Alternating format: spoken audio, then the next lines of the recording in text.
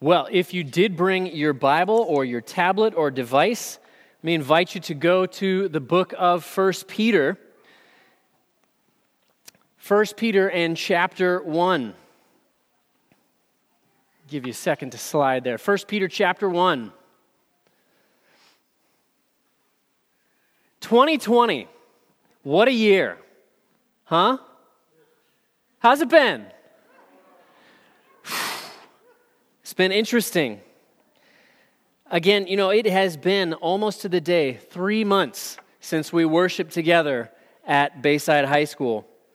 The COVID pandemic, we've heard so much, we've seen so much about it, but we're aware that people have been sick in so many places around the world.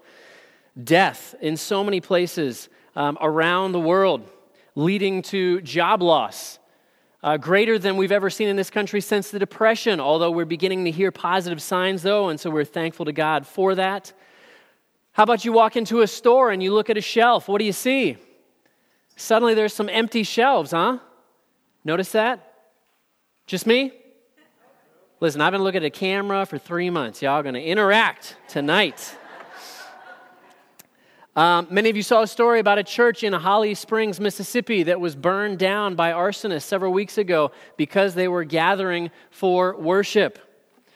Many of you have maybe heard about the influx of persecution for the church in China, that as soon as China began to really recover from the pandemic, that country systematically has unleashed an attack on the churches throughout that country. And in the more recent days, we've seen the unjust murders of 2 black men, Ahmaud Arbery and George Floyd. We've wrestled with that. And then we've seen cities that are burning. We've seen police officers who have also been killed. And we look at all of this. We're troubled. But church, let me say to you that we look to God, our Savior, in all of these circumstances. And what we're going to see from the Scripture tonight, what I pray we're going to see over the summer as we walk through the book of 1 Peter, is that reality. See, all of life is best understood when we view it through the lens of the Word of God. Amen?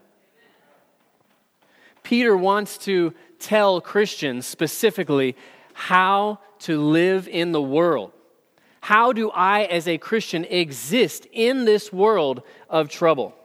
And Peter's letter is going to cover a lot of things. It's going to cover things like, what is my relationship then to the world? Or if things look so hopeless, is there then any hope? It's going to cover, why does God say He is using suffering to refine my faith? What does it mean to live holy and obedient lives as a witness to those who don't yet know Christ? How do we live in a godly way with the government? Take off a few people with that sermon in a few weeks. If I don't mess with you on that one, this next one will surely get you. How do we live in a godly manner in our marriages is what Peter wants to talk about next. And then the following week, in our relationships within the church. Peter's going to go there. He's going to take us there. How do we respond when we suffer as Christians? Or how should we respond when we are persecuted as Christians for doing the right thing? Peter's going to take us there. How about this one? Is it the end times? Is all this that's happening, is that what's going on? Peter's going to take us there a little bit. And if it is the end times, then what am I supposed to do or not do? Peter is going to take us there. So we're going to kick it off tonight, and believe it or not, with only 2 verses this evening. And this is really the greeting that Peter gives as he kicks off this letter. So let me read to us these 2 verses this evening. And as I read the scripture to you, you'll see it on the screen behind me. But again, let me encourage you to open your Bible to read this evening.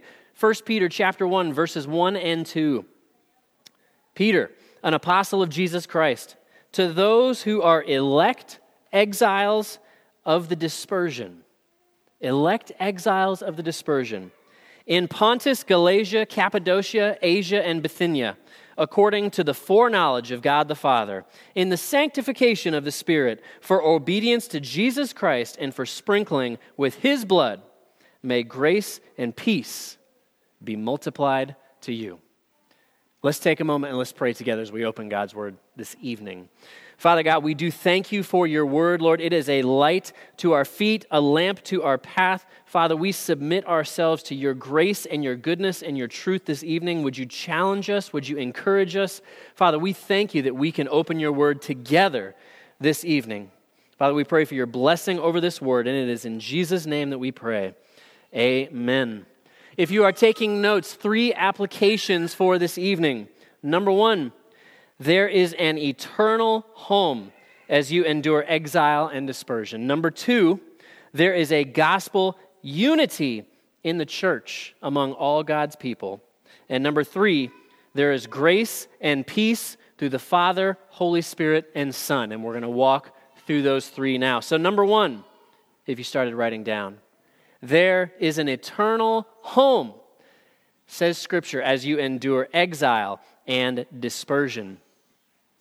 The Scripture says this, to those who are elect exiles, which is probably not a badge or a term that you have used to describe yourself or someone that you love or maybe anybody in your entire life. But let's break it down. It says, first of all, elect, which means quite simply chosen. The elect or chosen, those chosen and loved by God. You see, he chose to love you before you ever chose to love him. You are his. That is elect. And then it says exile, which means someone who has been forcibly removed from their home and put somewhere else that they don't want to be, that is far worse, far more broken, far more hurtful and wounding than home. You think about being an elect exile. The very term sounds like an oxymoron, doesn't it? How on earth can I be your elect, Lord, and yet be an exile at the same time? And yet Peter identifies us just that way. It says the exile dispersion, or the historical term diaspora. Dispersion means scattering. You see, there was this moment in the Old Testament in 587 BC when the exile takes place and God's people, Israel, are scattered all over the known world. This takes place because an enemy, a conquering enemy named Babylon, has come through and destroyed Israel. This is a time of death, a time of injustice, a time of suffering and sadness like nothing that we can imagine. You know the book of Lamentations in the Old Testament. It is a book of lament, of crying and weeping over this moment, over the exile dispersion. Their lives were uncertain, like ours. Their lives were filled with suffering in some way like ours. Now, we understand for the most part we have not experienced the level of uncertainty or suffering or persecution that God's people were experiencing here. But we certainly have experienced some. And we understand when difficult things come, Peter is now pointing us to Christ. Paul's letter was written specifically to believers who are about to experience a wave of persecution like they have never seen yet. See, Peter could see that persecution was just ahead. We can date this letter of Peter to 63 AD. And in 64 AD, a guy named Nero comes along. You heard of Nero? The Roman Empire and Nero in 64 AD. Nero does this. Nero orders his soldiers to set a massive fire in the city of Rome. And after 9 days of his city burning to the ground, he blamed it on Christians. Nero had Christians then tortured and killed simply for being Christians. His favorite activity was tying them in sacks and lighting them on fire in order to illuminate his garden parties. This was the first of what they refer to now as 10 persecutions of the Roman Empire attacking Christians. We believe that it is this moment that both the Apostle Paul and the Apostle Peter were martyred for their faith in Jesus. But brothers and sisters, understand this. This persecution, it had the opposite effect of what the enemies of God intended. It actually fanned the flames of the gospel moving forward so that the gospel spread like wildfire, dare I say, across the known world because of this persecution. And so Peter is saying here to all believers that we today, along with the church that he is writing to, are elect exiles in the world. See, since the fall of Adam and Eve, we have been longing for home, waiting for home, and living temporarily in a foreign land. See, when you're living in a country you are not from, you have a couple choices as to how you want to approach that. J.D. Greear spoke specifically to this idea in this passage. He suggests three metaphors or three ways that you can live. When you're in a country that you're not from, it's not your home, you can live in one of three ways. You can live as an immigrant, you can live as a tourist, or as Scripture suggests here, we can live as an exile. Let's think about those for just a second. An immigrant is one who desires to make their temporary home permanent. This is not to say that real immigrants are at fault for moving to a new country. Please don't hear anything political here. Rather, hear something spiritual. That is to say that what a lot of believers do in this world is we move in and we focus on gaining the most comfortable life with all the stuff that we can hoard and pull together. And the things that we stress on are our money and our power, our comfort, our reputation, and our entertainment. But this is not our home. Right? We can also approach it as a tourist.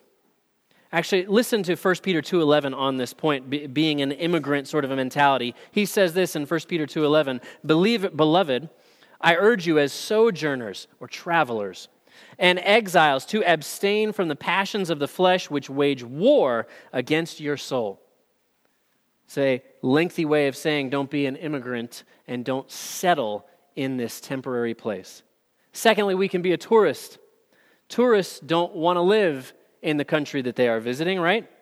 They just want to stop in and visit. Tourists don't form any real connection to the place that they are at.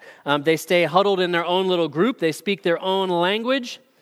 If there is injustice or wickedness in the city, you don't care because you're not sticking around. You're just traveling through. Listen to 1 Peter 2:12 on that point. It says, "Keep your conduct among the Gentiles honorable, so that when they speak against you as evildoers, they may see your good deeds and glorify God on the day of visitation."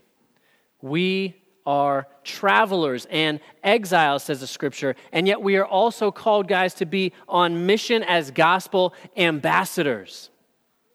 To use a familiar Florida hurricane term, 'tis the season for that as well, right? Christians, it doesn't mean that we are called to hunker down. It doesn't mean that we are called to simply ride it out until Christ returns. It means that we are called to live out the solution to the world's problems and the solution to America's problems, which is knowing and following Jesus. Or third, we can be an exile whose hope is not where they are currently, but whose hope is home. See, an exile serves, and the Israelites lived this out, an exile serves in their new city, forms gospel relationships in their new city, but they don't want to get so attached that they forget their greater home. I preached in this room, on this stage, from John chapter 14 2 times in the last 4 years, when my grandmother passed away and when my grandfather passed away. And I shared with that body of believers who gathered to celebrate their going home. And I read them this passage that I want to read to you now. John chapter 14, verses 1 through 3. Let it sink in. "Let not your hearts be troubled," says Jesus. "Believe in God, believe also in me. In my Father's house are many rooms. If it were not so, would I have told you that I go to prepare a place for you? And if I go and prepare a place for you, I will come again and will take you to myself, that where I am, you may be also." Thank you, Jesus. As we just learned in our City Kids lesson, in the Old Testament, God commanded Israel to build a tabernacle, a tent, a special but temporary place to experience God's presence. But it was temporary. It was imperfect. The tent is no longer there. You see, even in that tent, the problem of sin, separating God's people from God, was still there, and the solution had not yet come. But listen now to Revelation 21:3, right? The end of the book. Revelation 21:3, and I heard a loud voice from the throne saying, "Behold, the dwelling place of God is with man. He will dwell with them, and they will be his people, and God himself will be with them as their God." Revelation gives us a vision of heaven. When the scripture says he will dwell with them, it literally is saying in the Greek, he will tabernacle with them.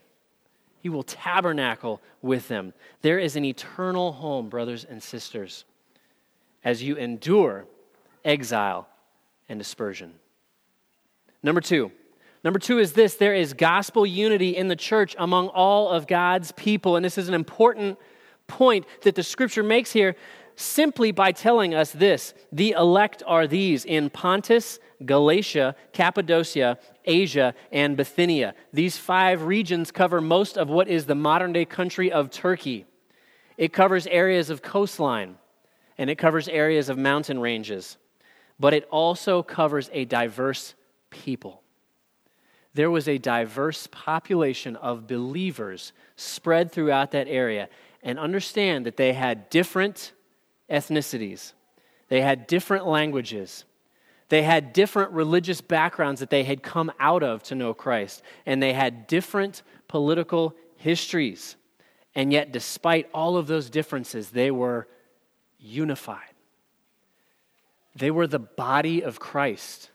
They were the family of God. They were a brotherhood, a new people of God.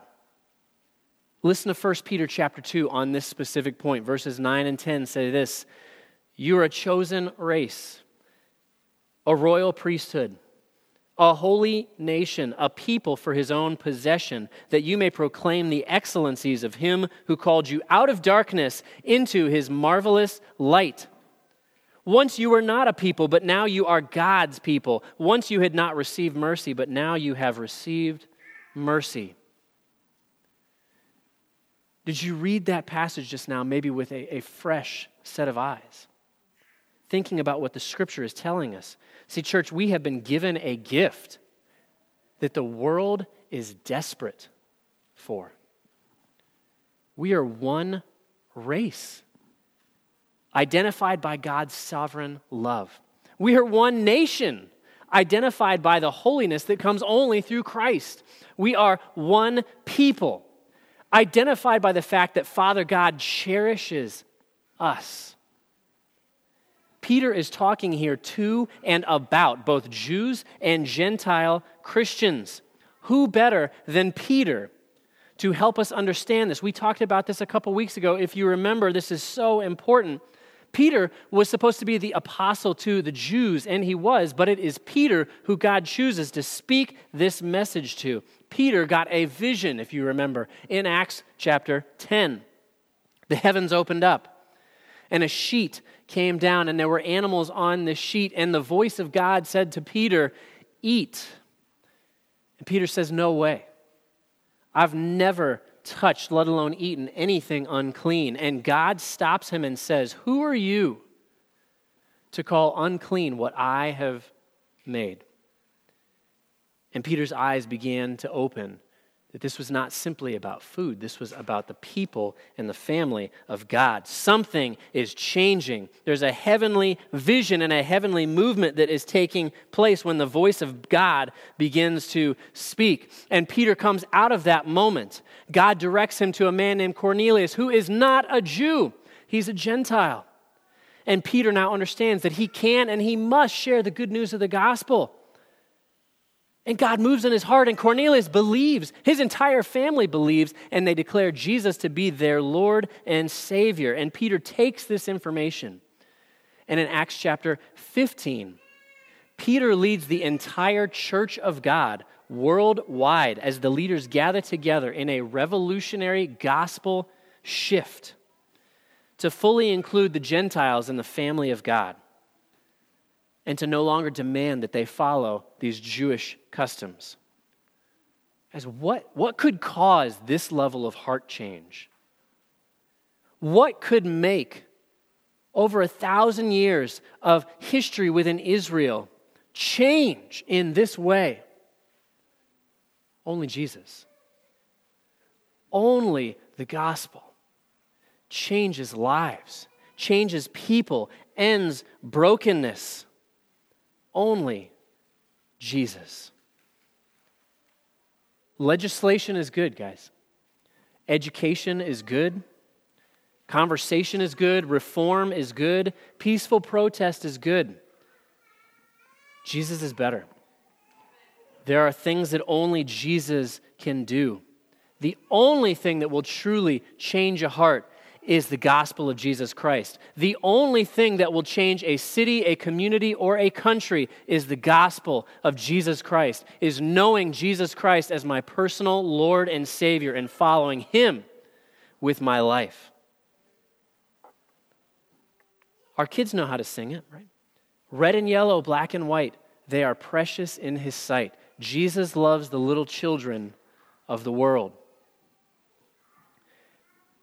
But after Jesus ascended into heaven, many Christian Jews specifically were still blind to their own sin of treating their Gentile brothers and sisters as second-class citizens. That's literally what is taking place here in the Scripture. But Peter's repentance of that specific sin was powerful. Right? New city. We want to continue to grow with the first century church, with the movement and power of the gospel, and live in such a way that our church continues more and more to reflect every tribe, tongue, and nation that exists here in our city. That every race, creed, and story would be reflected in this church family as more and more people come to know the good news of the gospel. And one of the ways that that has to happen is that we live in such a way that all people, regardless of their background or story, feel welcome into our church family. I know I can do better there. I know that we can do better there. The gospel also calls us to respond when our brothers and sisters in Christ are asking for support, are asking for help. In the same way that God made the Jews and the Gentiles one, He calls us to do the same with every race in our world. Amen? Number three, the Scripture tells us this: there is grace and peace. Thank God. Hallelujah. There is grace and peace through the Father, the Holy Spirit, and the Son. He gives us three attributes, one for each member of the Trinity here. It says the foreknowledge of the Father. See, remember, Peter started off by telling us that we are chosen, we are elect. Peter might have suspected that God's love to the Gentiles was an afterthought, that His love was some sort of a reaction, that God got surprised and had to adjust to now Gentiles coming to faith. No. These Christian Jews and Gentiles, you and me, are God's chosen people because He has known them from all eternity. 1 Peter 1 and verse 20 says that Jesus the Son was foreknown, same word, by God the Father. In the same way, before the foundations of the world, says Scripture, if you are in Christ, you are not an afterthought to the God of the universe. If tonight you give your life to Jesus, you are not an afterthought to the God of the universe. So the word foreknowledge means both Christ and His people were known by God and were the recipients of God's fatherly love from all eternity. God is the author of salvation from the beginning. Paul puts it this way in Galatians chapter 1, verse 15 and 16, talking about himself.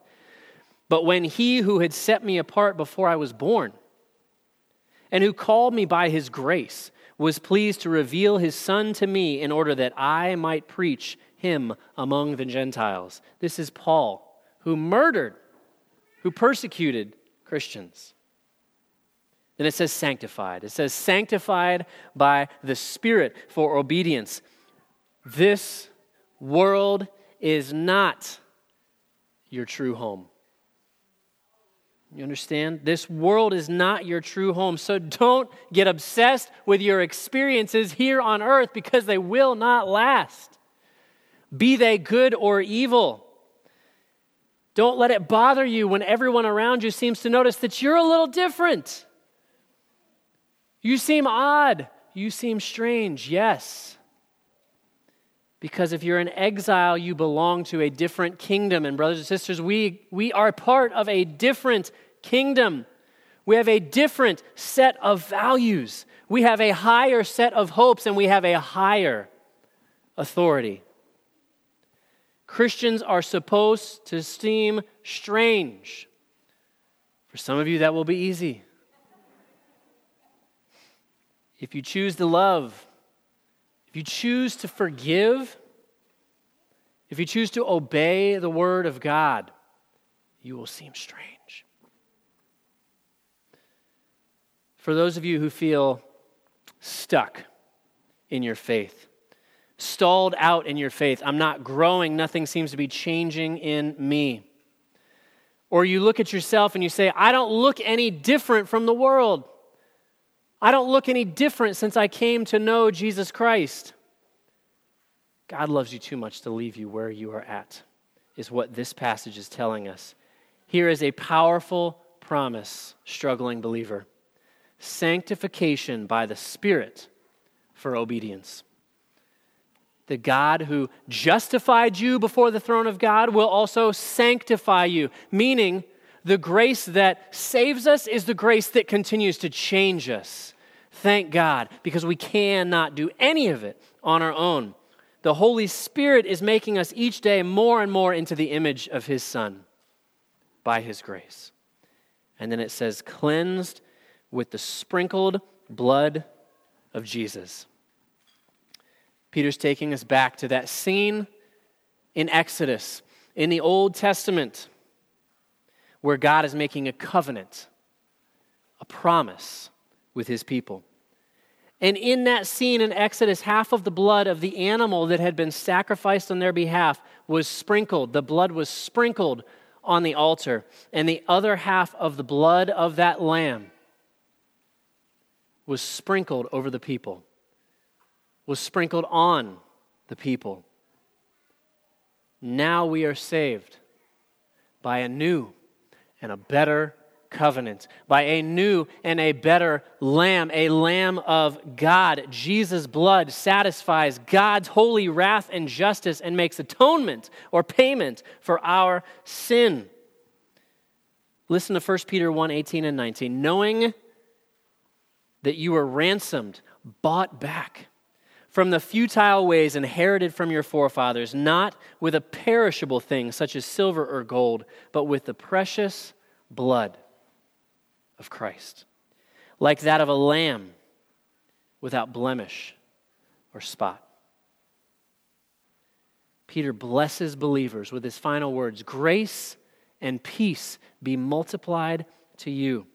Peter knew how much he needed grace.